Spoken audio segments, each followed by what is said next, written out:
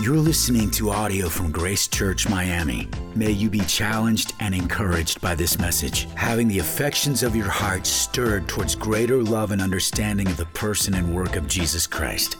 If you'd like to check out more resources or donate to this ministry, please visit gracechurch.miami.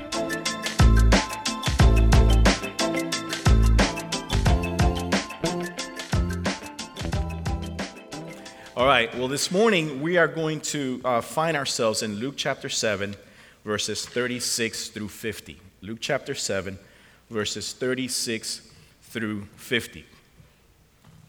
And I am going to read God's word for us, and then we will pray. Amen? Here's the word of God for us this morning. Then one of the Pharisees invited him to eat with him. He entered the Pharisee's house and reclined at the table. And a woman in the town who was a sinner found out that Jesus was reclining at the table in the Pharisee's house. She brought an alabaster jar of perfume and stood behind him at his feet, weeping, and began to wash his feet with her tears. She wiped his feet with her hair, kissing them and anointing them with the perfume. When the Pharisee who had invited him saw this, he said to himself, "This man, if he were a prophet, would know who and what kind of woman this is who is touching him. She's a sinner." Jesus replied to him, "Simon, I have something to say to you." He said, "Say it, teacher." A creditor had two debtors. One owed 500 denarii and the other 50. Since they could not pay it back, he graciously forgave them both. So which of them will love him more? Simon answered, "I suppose the one he forgave more." "You have judged correctly," he told him. Turning to the woman, he said to Simon, "Do you see this woman? I entered your house. You gave me no water for my feet. But she, with her tears, has washed my feet and wiped them with her hair. You gave me no kiss, but she hasn't stopped kissing my feet since I came in. You didn't anoint my head with oil, but she has anointed my feet with perfume.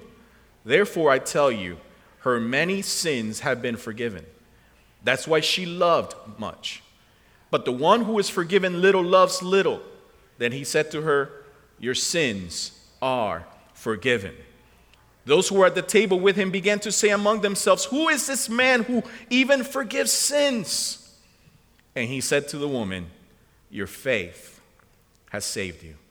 Go in peace." Church, let us pray. Father, we thank you for your word.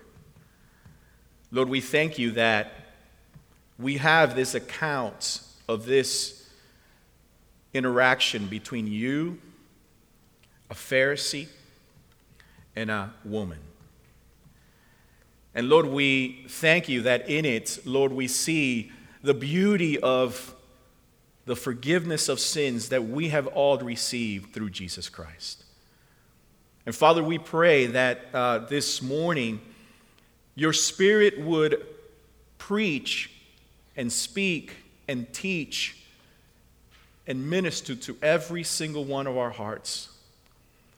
Lord, we ask that you would touch our hearts in such a way that it would produce faith, conviction, repentance. And Lord, we pray that our ears would be attentive, Lord, to not just listen, but to put to practice what we hear. We pray this, Lord, in Jesus' name. Amen. Amen. Well, I'm sure that many of you know what Netflix is. And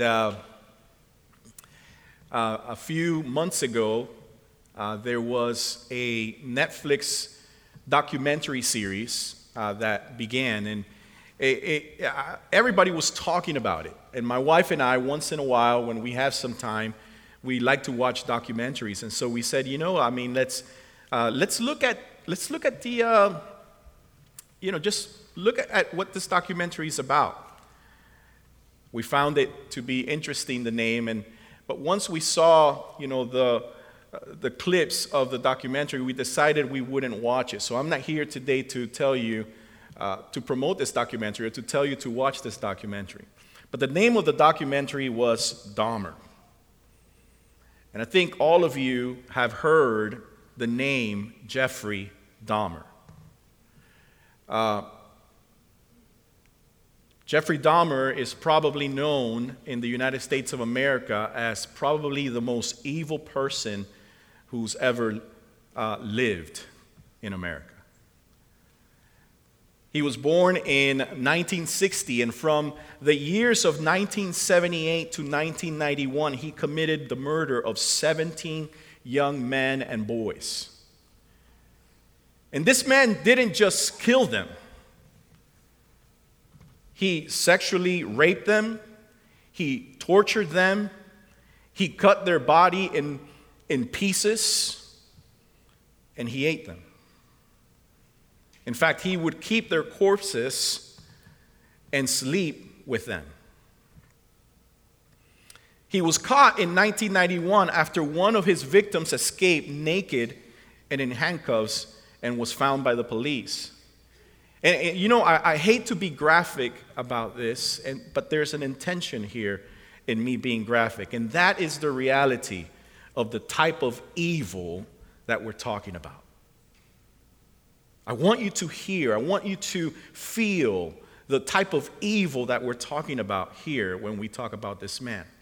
Now, this man is said to be one of the most evil men to walk the face of this planet. But a lot of people don't know this about him. And what I want you to know about him is that before his death, Dahmer professed to be a born-again Christian. See, while he was in prison, he began to read the Bible. He began to be taught about creation. See, he had always believed Darwin's, theory of evolution. And so he began to be taught about creation as he read his Bible, and he began to see that man was created in God's image and likeness. And when he began to see that and believe that, he was convicted of all his crimes because he was like, how can I do this? How could I have done such evil things? And he further continued to read his Bible, and he came under the conviction that he needed to be baptized. At that time, there was no minister that would go and meet with him, but a minister by the name of Roy Ratcliffe took it upon himself to meet with Dahmer and teach him about baptism, and he was baptized by Ratcliffe, and for the next 7 months before his death, Ratcliffe met with Dahmer every Wednesday morning to teach him the Bible and disciple him.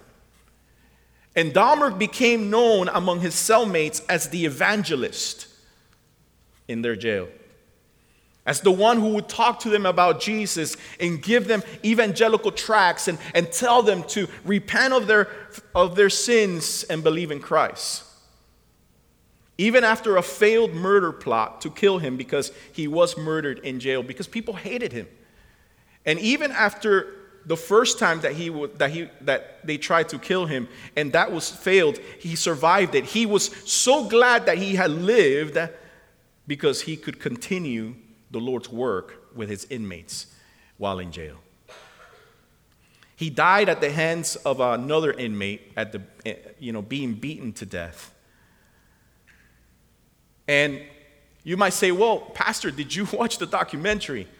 I actually didn't. There's a book by the man who brought him to Christ that is called Dark Journey, Deep Grace.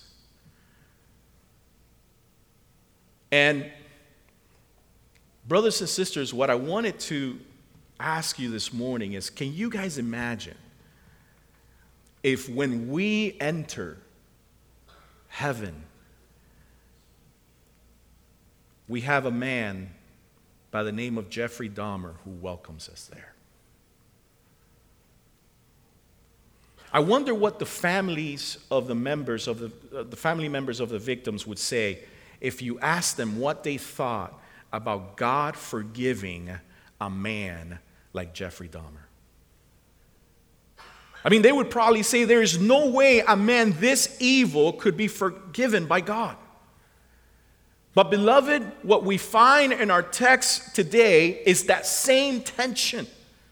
Because we find a prostitute coming to worship the one who has forgiven her, and all those who are there are saying to themselves and saying among themselves, if this man was from God, he would have nothing to do with her. Yet God does not send her away. God does not refuse her worship, but he accepts it and he loves her. Beloved, our God loves sinners, even the worst of them. And listen to me, true faith believes this. True faith doesn't have a hard time believing that a Jeffrey Dahmer can find forgiveness in Jesus Christ. You know why? Because I found forgiveness in Jesus Christ. And the same sinful nature that was in Jeffrey Dahmer is the same sinful nature that I bear. But God. But God. He restrains my evil. And so true faith believes that even a Jeffrey Dahmer can find forgiveness in Jesus Christ. True faith is compelled by the infinite grace of a loving God and worships that God who has forgiven all of our sins. We are all capable of being Dahmers, but God. And when we believe this to be true, we can't help but have that faith produce fruits of faith in us. And so here's our driving question for this morning. What kind of fruit does great faith produce in the heart of sinners? What kind of fruit does great faith produce in the heart of sinners? And the first thing we're going to talk about is courage. Courage. Verse 37 tells us a woman in the town who was a sinner found out that Jesus was reclining at the table in the Pharisee's house, and she brought an alabaster jar of perfume. Now, Luke begins by revealing to us that there's this apparent ongoing request by a Pharisee to have Jesus in his home. Right? Because it tells us that one of the Pharisees had invited him to eat with him. And it's tempting for us to read this story, and I think many preachers do that. They read this story as if Simon is a good guy. As if Simon is doing some sort of goodwill for Jesus. But that would be a mistake. You see, Luke has no way of leading us that way. Luke has made no qualms up to this point that Jesus and the Pharisees are on the same side. He will not allow us to make Simon a good guy. Because throughout his whole gospel, Luke has introduced them, even back in chapter 5, he showed them how they're looking to connive and they're looking to trap Jesus into doing or saying something that will accuse him of blasphemy. And we can see that. We get the first picture of that in Luke 5:21. It tells us that the scribes and the Pharisees began to reason, saying, this is what they were conniving, okay? Who is this man who speaks blasphemies?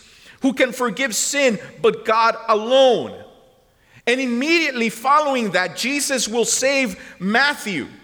Jesus calls Matthew out of the tax booth. And when Jesus attends a banquet that Matthew does in his home, this is what Luke 5:30 tells us. It tells us the Pharisees and their scribes began grumbling at his disciples, saying, why do you eat and drink with the tax collectors and sinners? And from there we read in Luke 6, 1 and 2, it says that now it happened that he was passing through some grain fields on the Sabbath, and his disciples were picking the head of grains, rubbing them in their hands and eating the grain. And guess what the Pharisees say? Why do you do what is not lawful on the Sabbath? And then again in Luke 6, 6 and 7, on another Sabbath, he enters the synagogue, and guess what the Pharisees are doing? They're making sure, let's see what Jesus does. Let's see what he does. Let's see if he heals on the Sabbath. And he even tells us, Luke gives us this commentary. Pharisees were watching him closely to see if he healed on the Sabbath so that they might find reason to accuse him. And even after Jesus silenced them, Luke records in Luke 6:11, by they themselves were filled with rage, speaking of the Pharisees, and discussed together what they might do to Jesus. You see the point? See, we are long past trying to make friends with the Pharisees. The Pharisees want to do away with Jesus. All of Luke chapter 7 shows us Jesus doing these miraculous things. And after every miracle, the Pharisees are there. And people are asking, is this man a prophet? And so that is the question that we have in chapter 7. Is this man a prophet? And so the Pharisees are seeking this, and this Pharisee Simon invites Jesus into his home. Why? Well, if we read the whole context, we see that the reason why he invites him home is because he's trying to figure out, who is this Jesus guy? It's not because he's a good guy. It's not because he really thinks highly of Jesus. It's not because he wants to learn from Jesus. No, he wants to catch Jesus in an act to accuse him. And it is in that context that we find courage. Because here we have this woman that hears that Jesus is at the house of a Pharisee, and she doesn't care about anything that's going on. She just simply wants to come and worship the one who has forgiven her of sin. And so here's a question for us. What kind of courage does faith give us, right? What is the courage that it produces? Well, number one is the courage to face your sin. The courage to face your sin. Verse 39 tells us, right, that when the Pharisee who had invited him saw the woman come in and start worshiping him, look at what he says. He says, if this man were a prophet, he would know what kind of woman this is who is touching him. She's a sinner. Beloved, this woman didn't enter the place hiding. She didn't enter the place ignoring her own sinfulness. This woman knew that she was about to enter the house full of men who knew exactly who she was.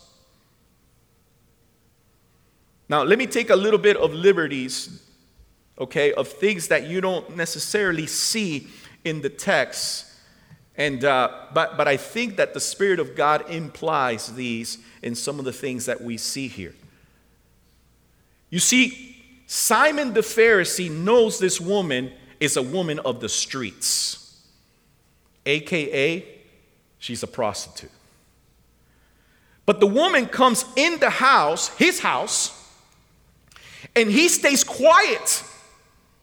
Now, I don't know about you, but if I'm having a gathering, if I'm having a banquet with people in my home, and I have this guest, this Jesus who people call him a prophet, and I have him in my home, right? And some woman that I know is a prostitute comes into my home and begins to do these things to Jesus, I wouldn't stay quiet, would you? But he stays quiet. I mean, you would think Simon would have gotten up and said, hey, get her out of here. But he doesn't do that. Right? This woman goes up to Jesus. She begins to sob at his feet. And Simon could have stood up right there and then and said, "Stop it." And he could have kicked both the woman and Jesus out of his house. But for some reason, he stays quiet. And I think that the reason why he stays quiet is because he knows who this woman is. Remember, he's trying to catch Jesus in an unlawful act. He's trying to make sure to prove that he is not a prophet. But beloved, this woman had the courage to enter into a house filled with men that were pretty acquainted with her. And she not only risked her life because she could have easily been taken out and beaten or stoned, but she knew that in that room there were probably men who had used her sinful services.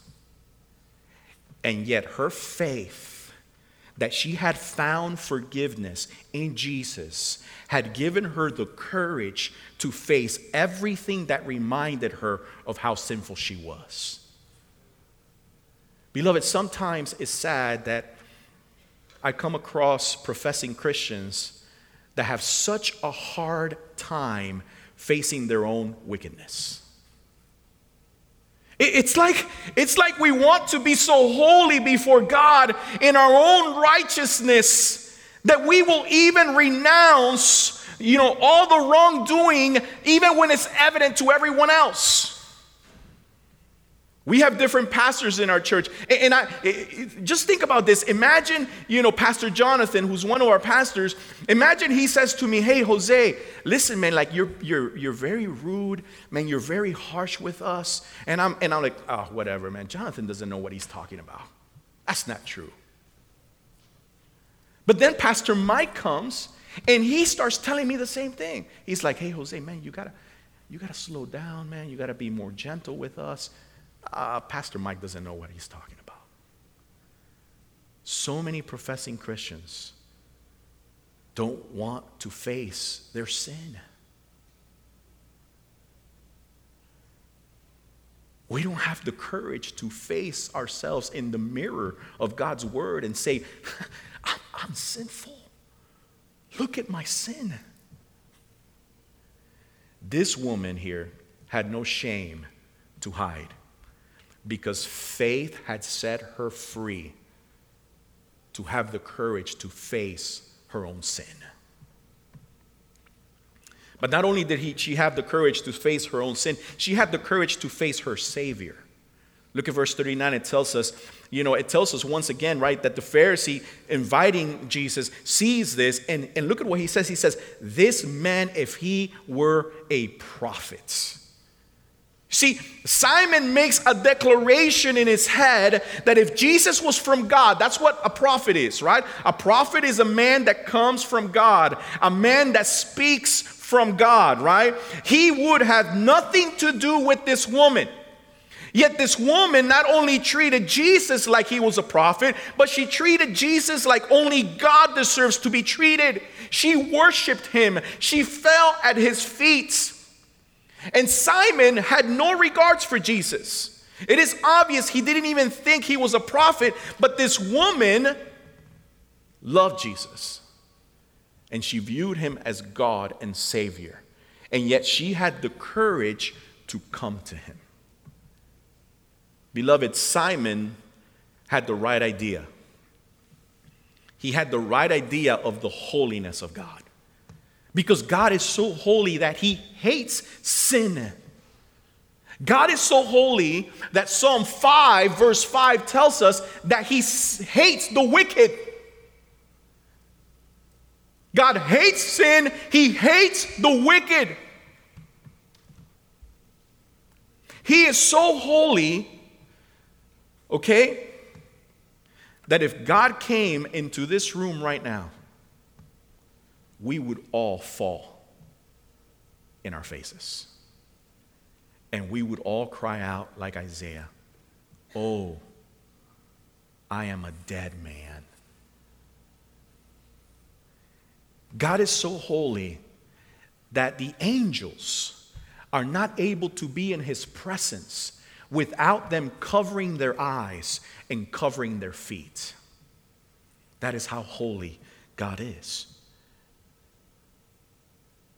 And so Simon had the right idea. If this man was from God, if he was a holy man, right, he would know what kind of woman this is. This wouldn't be going on.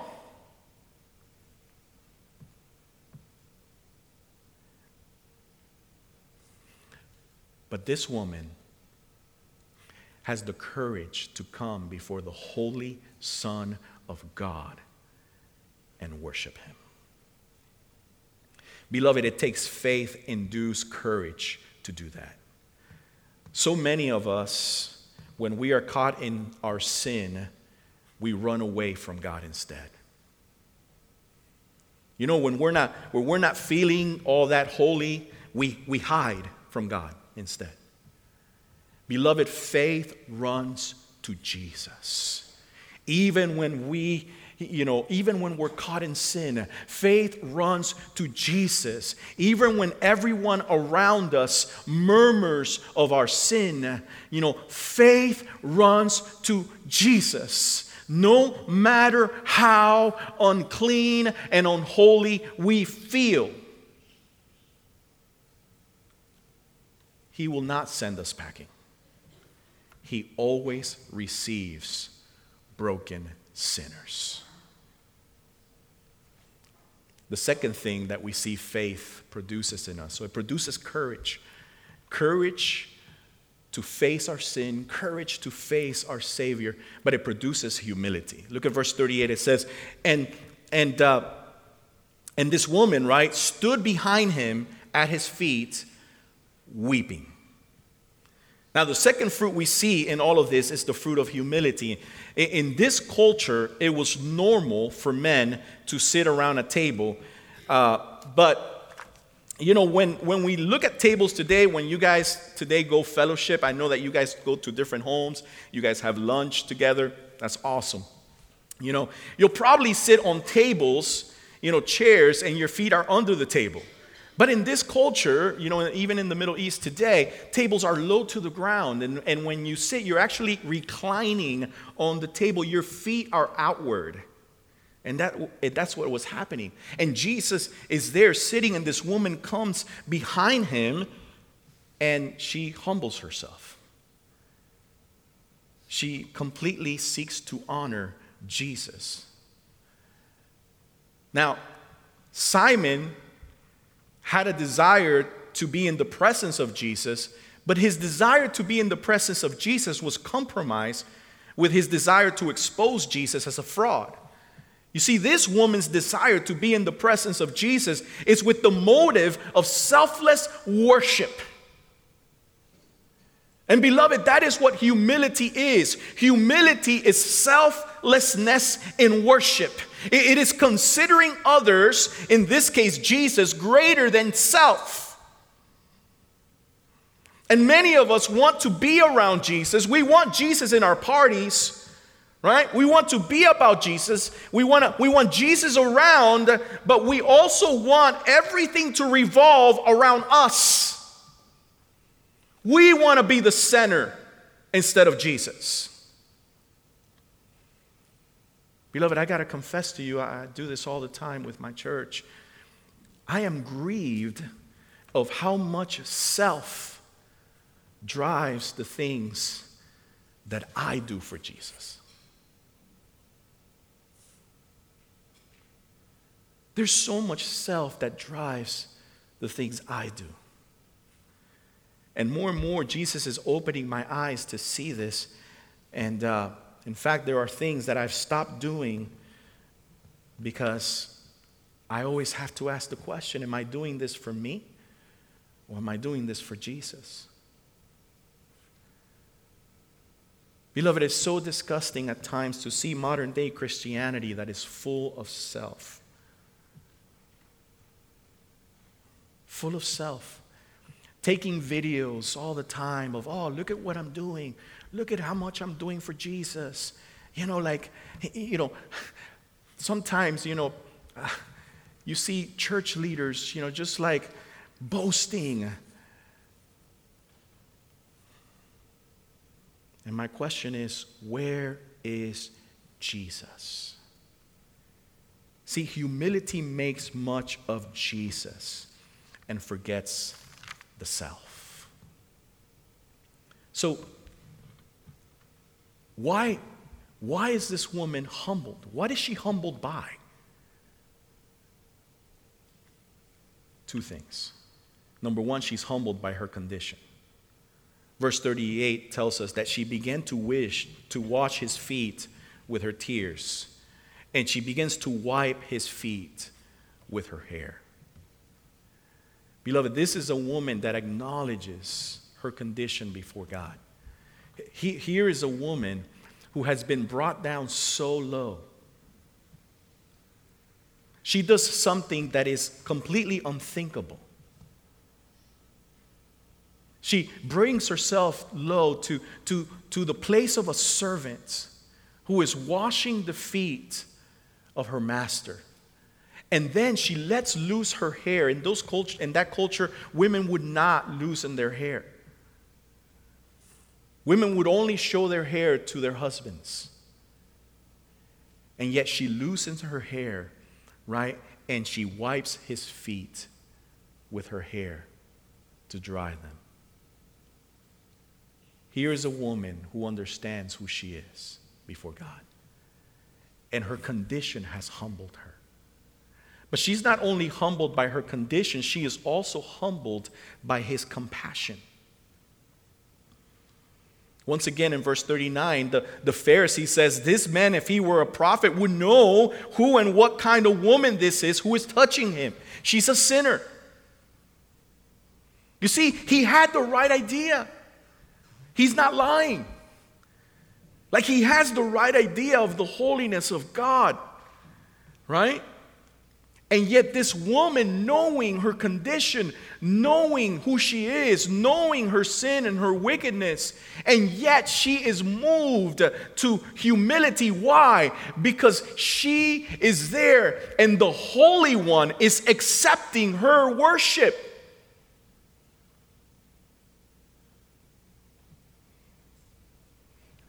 Beloved, I pray that you would always be in awe every time you direct your worship to God.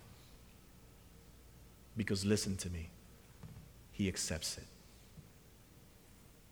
He not only accepts it, he dances over it. He abides it. Every time you guys come together on Sunday mornings and you begin to worship the Lord, that the Holy King of the universe right now is looking down upon sinners like us, and that he is delighted in our worship. Isn't that amazing? What compassion he has for sinners. And so she is humbled by her condition, but she is also humbled by his compassion. The third thing that faith produces in us is gratitude. So Jesus, after seeing what Simon is thinking, I love that part because Simon doesn't speak his words out. He's just thinking in his mind, right? If this man was from God, he would know what type of woman this is. He's just thinking this. And I love this because right away, Jesus says, hey, Simon, I gotta say something to you, right? And he begins to tell him this story. Listen to me. It's amazing to me because, Simon's thinking if he was a prophet, and Jesus right away answers him, I am a prophet. I'm more than a prophet. You're asking if I'm a prophet, and I'm reading your mail. Like, I know exactly what's going on in your mind, in your heart. Right? And Jesus says to him, look at, he says, a creditor had two debtors, verse 41. One owed 500 denarii and the other 50. Since they could not pay it back, he graciously forgave them both. So which of them will love him more? And so here's the parable that Jesus uses to describe to Simon what's going on here, right? And he uses this parable, and Jesus says, listen, there's a creditor who had two debtors. One debtor owed him 2 days' worth of wages, and the other debtor owed him 2 years' worth of wages. And so obviously one is much greater than the other. But he says neither one of them could pay. Neither one of these guys could pay. And the creditor forgives them both. But then Jesus points out this question: which one of them will love him more? Now, Simon answers that question correctly. And beloved, here, Jesus is not telling Simon, listen, this woman has more sin than you. That's not what Jesus is telling Simon. What Jesus is telling Simon is, listen, this woman is able to see her own wickedness, and she is able to see the compassion and the forgiveness and the mercy of the debtor who is God, who has forgiven her of sin. Therefore, she sees forgiveness as something great, while you see forgiveness as something you don't need.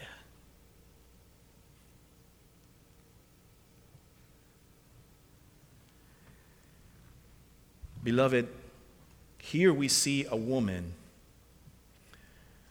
who faith produced in her this gratitude before the Lord. And this is how gratitude manifests. It manifests two ways. It manifests inwardly, right? She comes to the Lord, and it says that she had tears. She is broken. She's on her knees. She is weeping. And we're not talking a few tears. Listen, almost every Sunday morning when we start worshiping, at our church, tears come down my eyes. It's just the words. You guys sang some beautiful songs that just remind us of the beauty of Jesus, his forgiveness, our justification. It's just amazing, right? And when you start singing those words and those words start touching your heart, you sometimes can't help but shed a few tears. We're not talking a few tears here. There was so much water coming out of this woman's eyes that she was able to wash his feet.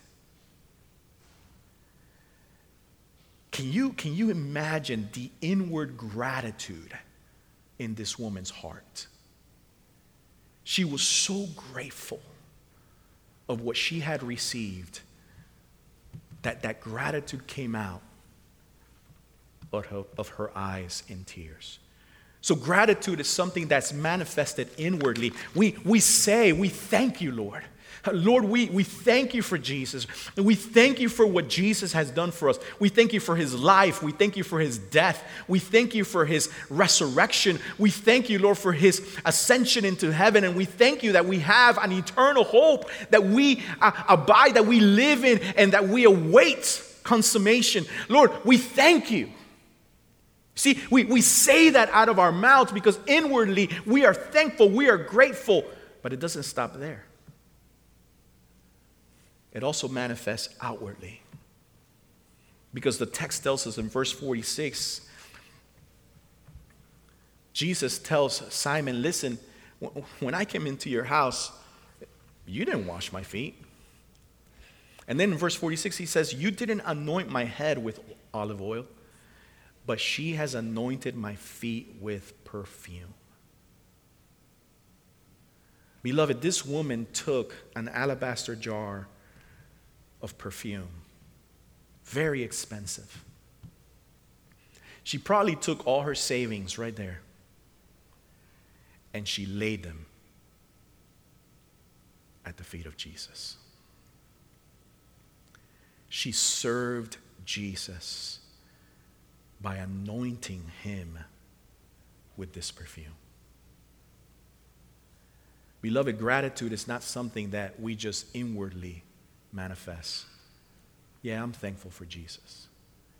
But gratitude is something that is manifested outwardly. Lastly, great faith produces the fruit of love. Jesus says to Simon, therefore I tell you, her many sins have been forgiven. That's why she loved much. But the one who is forgiven little loves little. Now, I should have placed love as the very first fruit that faith produces. But I intentionally left it as the last fruit. And the reason why I intentionally left it as the last fruit is because, number one, it follows the structure of the text. But number two, love encompasses all. You see, without love, there be no courage. Love casts out all fears. You know? It is love that leads us to face our sin because we know it's been forgiven. It is love that leads us to face our Savior because we know He loves us. Like 1 John 4 tells us, right? We love Him. Why? Because He first loved us. It is love that leads us to humility. Because humility is the lack of humility, pride, is always trying to make much of self. But when we're loved, we know that what more can we have than what God has already given us? See, so love encompasses all of them. Love is what faith produces. And here, Jesus is not saying, because many times we hear in this text preach, and many times we hear people say something like, man, like, you have to love Jesus. Love Jesus so that you will be forgiven. That's not what Jesus is saying. Jesus is saying she loves much because she has been forgiven much. See, forgiveness comes before love. Love is the fruit of it.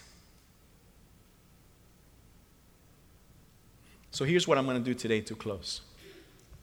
Okay? I love to do interaction with the assembly. And I'm going to ask you guys to interact. Okay? So by way of hands, how many of you have a deep desire in your hearts to love Jesus?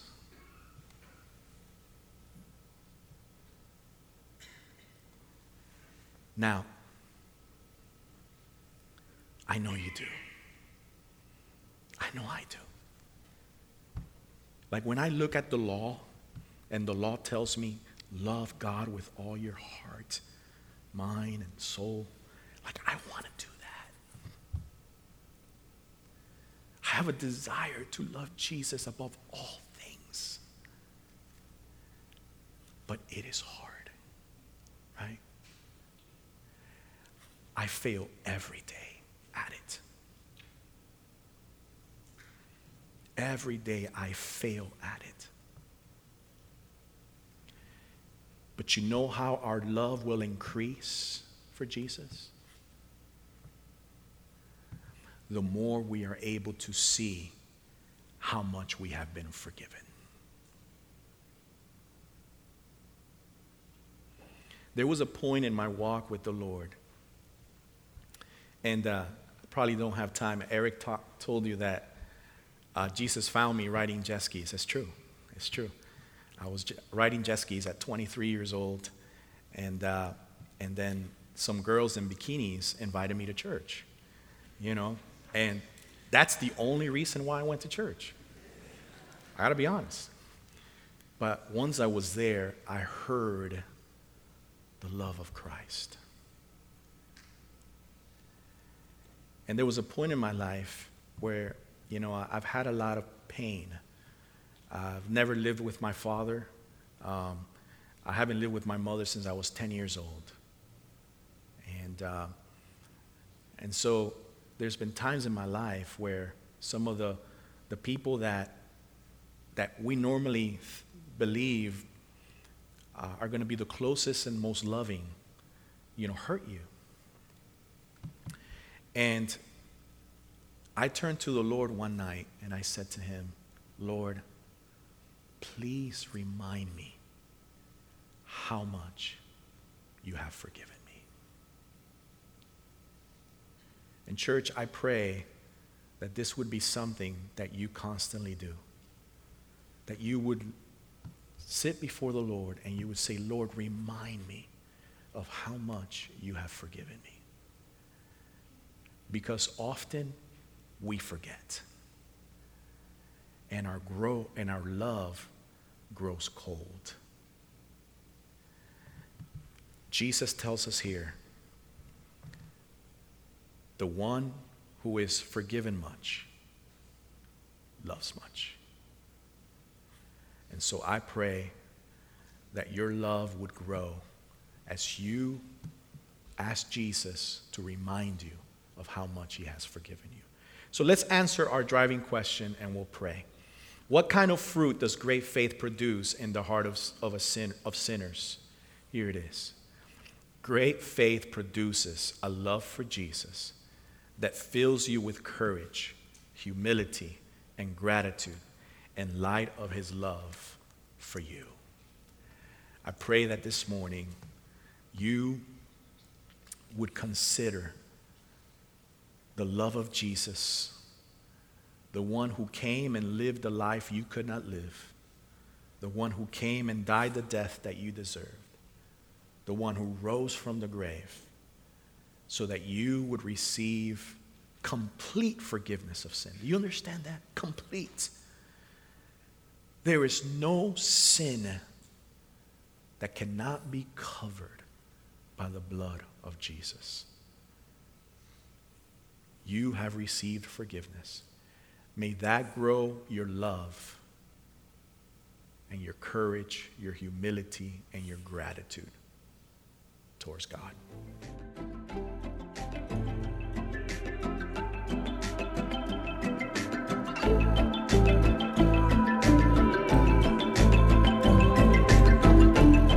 Thank you for listening to audio from Grace Church Miami. May God draw you nearer to him through his word. If you'd like to check out more resources or donate to this ministry, please visit gracechurch.miami.